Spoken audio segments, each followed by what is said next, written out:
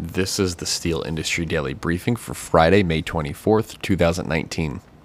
In the week ending on May 18th, 2019, domestic raw steel production was 1.9 million net tons, while the capability utilization rate was 81.6%.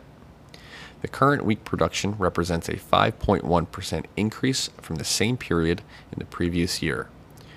Production for the week ending May 18, 2019 is down 1.4% from the previous week ending May 11, 2019, when production was 1.9 million net tons and the rate of capability utilization was 82.8%.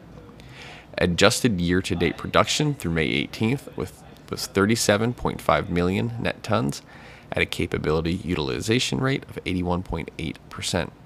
That is up 6.5% from the 35.2 million net tons during the same period last year. And also when the capability utilization rate was 76.6%. Broken down by districts, here is production in net tons.